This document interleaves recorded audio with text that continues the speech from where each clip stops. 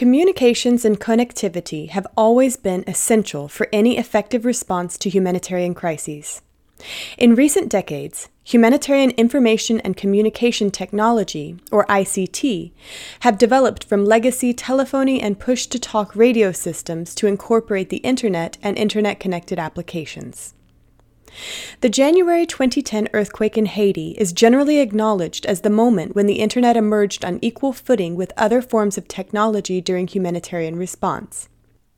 But even at that point, humanitarian ICT was almost exclusively seen as a support mechanism to enable other, more familiar forms of humanitarian aid, such as food, shelter, and water and sanitation services. Relatively simple networks connecting hundreds of humanitarian workers in a specific area could be easily set up through traditional branch network designs. The Syrian conflict and the ensuing mass migration presented the next transformative challenge. For the first time at scale, humanitarians were presented with a refugee population who carried modern smartphones and expected and needed Internet access for a range of reasons, including to maintain contact with loved ones and to apply for asylum and gain access to their legal rights. And, for the first time, the Internet, not just for the responders but for the crisis-affected people themselves, was seen as a form of humanitarian assistance as important as other forms of aid. With this expanded mandate, humanitarian ICT officers are no longer expected to only connect humanitarian aid workers in specific locations, as important and challenging as this continues to be, but may be called to connect potentially hundreds of thousands of affected people across a large geographical sphere. Unaddressed risks. The impetus to provide connectivity is a good one, namely responding to a need directly expressed by affected people. At the same time, from this expanded audience and scope of humanitarian connectivity emerges fundamental questions of protection. Along with all the innovations in humanitarian technology of recent years comes an additional unsavory truth. Threat actors continue to innovate too, and these actors are often well-financed, resourced, and incentivized to keep finding new methods of exploitation. High-profile attacks of recent years include the theft of sensitive personal information, ransomware attacks against healthcare systems and critical infrastructure, and the recent hijacking of USAID's email marketing system for the purpose of accessing its network of civil society and aid organizations. These attacks can expose already vulnerable individuals and populations to increased risk of targeted killing, exploitation, and other harms. So far, the humanitarian community's response to both routine and advanced digital threats remains under-resourced and under-prioritized, even as research from organizations such as Citizen Lab at the University of Toronto and FireEye report that humanitarians and vulnerable civilians fleeing conflict were one of the top 4 categories of digital targets for combatants. At this point, it would be deeply irresponsible to assume anything otherwise. Digital infrastructure deployed in any humanitarian response will be attacked.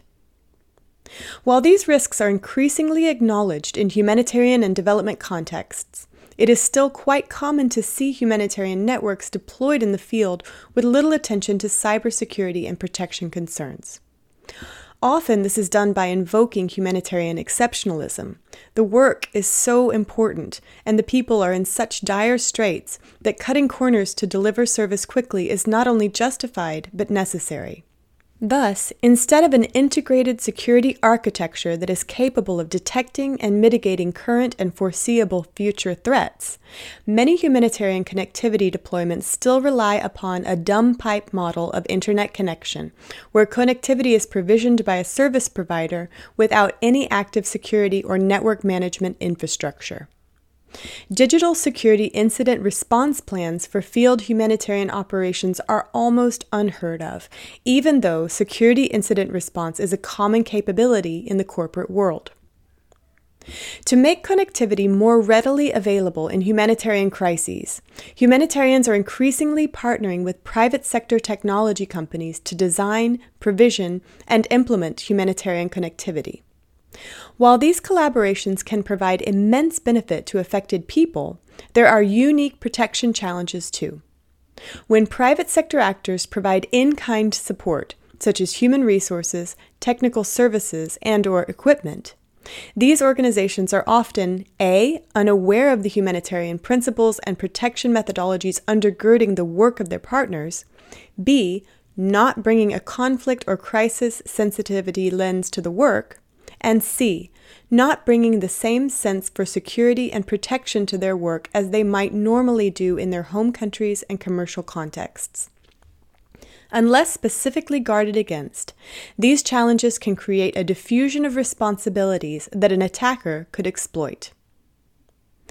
Yes, provide connectivity, but do it safely. Given the confluence of challenges, there may be a temptation to look at the risks and simply scrap the provision of connectivity. However, refugees and other populations in need of humanitarian assistance should not be denied an important service because it is challenging to do well. We believe that there is a fundamental difference between providing courtesy Wi-Fi at a local coffee shop and providing humanitarian connectivity in a crisis. In a crisis, the user likely does not have another option, and thus may lack basic agency and the ability to manage their own digital risks. Because of this, and in contradiction to the humanitarian exceptionalism argument cited above, the onus should be on the international humanitarian community to provide the necessary services and to provide it in the safest way possible. On a positive note, there is a growing sense of concern and responsibility on these issues. For example, the ICRC, UN OCHA, and others have published useful guidelines and reports about responsible use of technology and data in humanitarian contexts. Building on these foundational documents, we believe the following should now be considered crucial. First, we need minimum technical specifications for the provision of humanitarian connectivity as aid, which must include how to make the service secure and protective from the outset.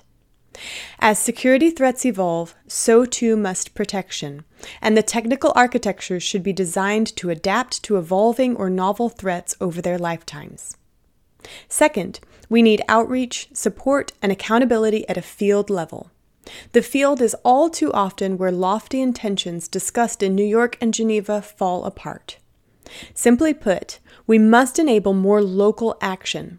Guidelines and technical specifications should be operationalized by humanitarian staff and private sector partners. In order to achieve these two goals, we propose the following list of actions to create a more protective connectivity service. Donors should consistently fund digital protective capacities. Even the best intentions are dead upon arrival if the resources to develop and sustain protective capacities are not there. Government aid agencies, foundations, and other donors should include digital risk and harm reduction work in their grant funding and language. The lack of consistent funding for digital capacities often results in incomplete, poorly designed systems which are neither secure nor sustainable. In other words, dangerous, expensive failures. There needs to be universal applicability of standards and norms. Humanitarian networks and data systems must be created to be protective by design and by default. Positive security and privacy controls, including incident response, must extend beyond the back office to the field. Technical and operational specifications should always account for the obligation to protect and pertain to all people involved in providing the service, regardless of whether that service provider is a humanitarian agency, a private sector company, government, or any other entity. For example, this means that volunteers from private sector tech companies must feel personally bound to humanitarian norms of protection, safeguarding, and harm avoidance, not just relegating those responsibilities to the humanitarian agency they are supporting. Humanitarian agencies need to extend protection capacity to the field. While it's positive that the sector has more chief security officers and information security staff than ever before, these individuals are often focused on systems at the headquarters or enterprise level, such as enterprise resource planning, human resources data, or protecting donor data. These are all important, but organizations who provide connectivity to crisis-affected people have to be able to effectively manage this service's security and privacy at the field level, not just their back office systems, as this is where the greatest risk for vulnerable people exists. The private sector should collaborate with humanitarian agencies in delivering principled, safe, and effective connectivity. It's important that the private sector, whether indirectly as a technology vendor or more actively contributing to a humanitarian response, follows a conflict-sensitive approach. They should adhere to the sector specifications if directly providing humanitarian connectivity services. They should understand humanitarian principles and ethics, as this will help to ensure successful collaboration with humanitarian organizations and help preserve the security and dignity of vulnerable people. The capabilities of Silicon Valley, such as state-of-the-art technology, can be married to the humanitarian values of Geneva. But this collaboration must be intentional from both sides and include sustained mutual dialogue and education. Connectivity, including digital protection, must be locally contextual and accountable. We must anchor our work to the local context and the people we seek to serve. It is critical to engage with affected people and communities to identify needed services, assure equitable access, and the protections that need to exist, not only at the design stage, but throughout the program life cycle. Moreover, humanitarians must proactively account for and address existing contextual digital divides so that people without devices are able to access the same underlying services. Conclusion: humanitarians and their partners need to act now. With the torrent of news headlines about security breaches in the humanitarian sector, it is clear that the issue of digital protection for vulnerable people is nothing short of an emergency. In recent years, we've heard "do no harm" increasingly invoked in humanitarian technology circles. But doing no harm isn't enough. As humanitarians providing connectivity, we should actively seek to protect vulnerable people using the service from digital threats. As connectivity is now seen as a form of humanitarian aid, new humanitarian specifications for protection in the digital sphere are needed that build upon and extend beyond the existing body of responsible data guidance in the sector, and must be operationally focused, including practical to implement in the field, and auditable. Humanitarians will not get there on their own, however. The extended humanitarian community of donors, governments, and private sector partners all play key roles, whether by providing funding, technical expertise, software, equipment, or training, in creating and sustaining the enabling conditions that make secure digital services a reality. And it could be that in doing so, a contribution will be made to global solutions needed for increased cybersecurity. Digital technologies and humanitarian connectivity can help affirm the human dignity of crisis-affected people by supporting their safety, security, opportunity, and agency.